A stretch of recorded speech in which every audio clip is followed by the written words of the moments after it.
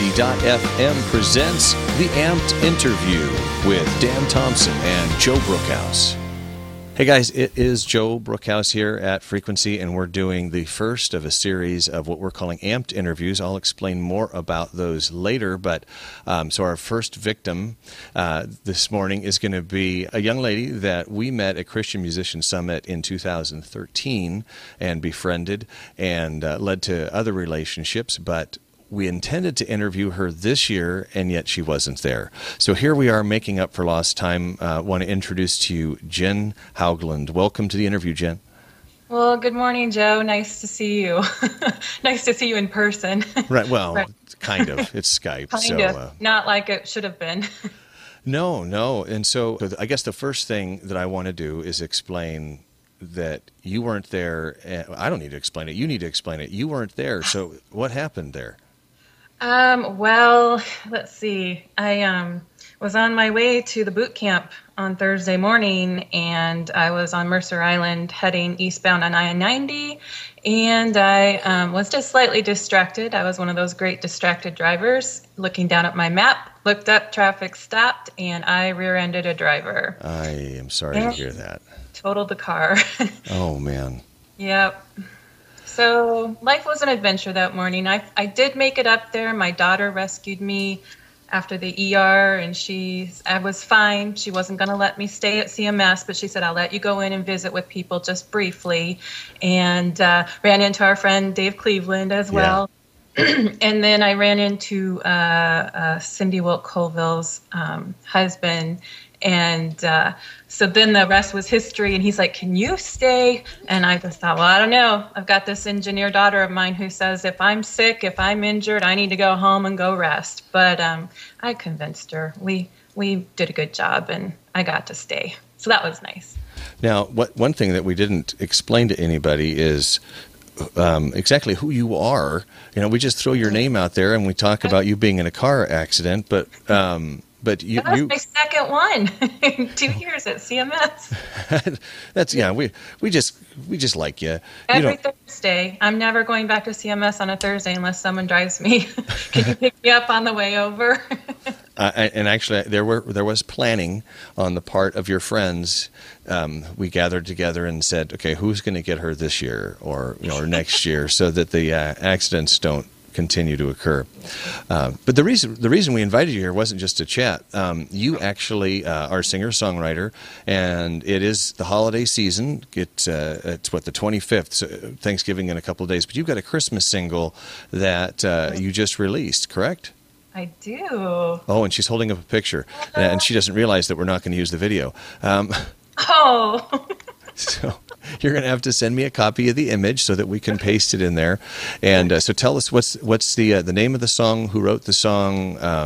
Well, just explain a little bit more about it. Sure. Well, it's called A Still and Quiet Night, and I actually wrote it this summer when I was on tour. I think you kind of got in touch with me. You saw me on Twitter and saw I was starting my tour down through Wyoming first. Wyoming. Yeah, and then I heard about Cindy Wilk Colville and her cancer and going into her last days there. So I actually got to Nashville the week of July 7th, and that was the week of her funeral. And then I also did some writing with my producer, and we co-wrote the song together over at Word in one of their writing rooms. Nice. Yeah, and actually the story behind the song is it's for empty nesters and what it's like to have all your children gone and the memories of having them at Christmas time and just how much joy they bring. But then once they leave the nest, they're all grown up and gone. It's kind of sad, and there's just this little bit of drift that happens between couples. And this is to encourage love and romance all over again. Like, here we go into this next stage of life. How are we gonna do it? And so this is to honor and celebrate marriages that struggle with those transition years, because, well, I'm going through it myself too. So we've launched our kiddos, and it gets hard. So anyway, this song just kind of gives hope and helps people to kind of rekindle the flame, I hope. So if somebody wants to, we would encourage people to go out and check out the single, but is it iTunes? Where can people get that?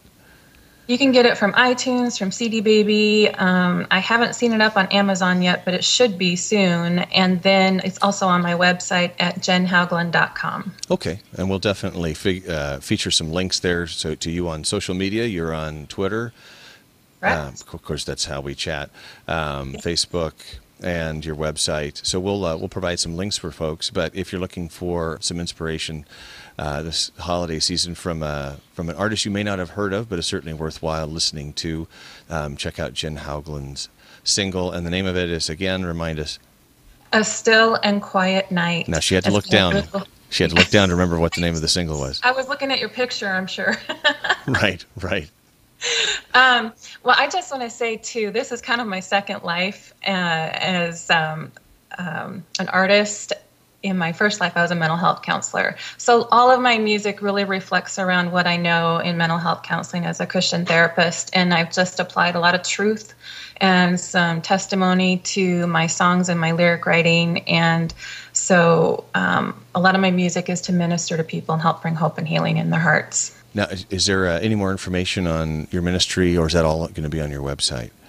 It's all on my website, and I go and I do concerts. I do house concerts. I can do venues, fundraisers. I just did a fundraiser for NAMI, the National Alliance on Mental Illness, and that was really exciting. And I think that was just a really big niche for me. I just loved it.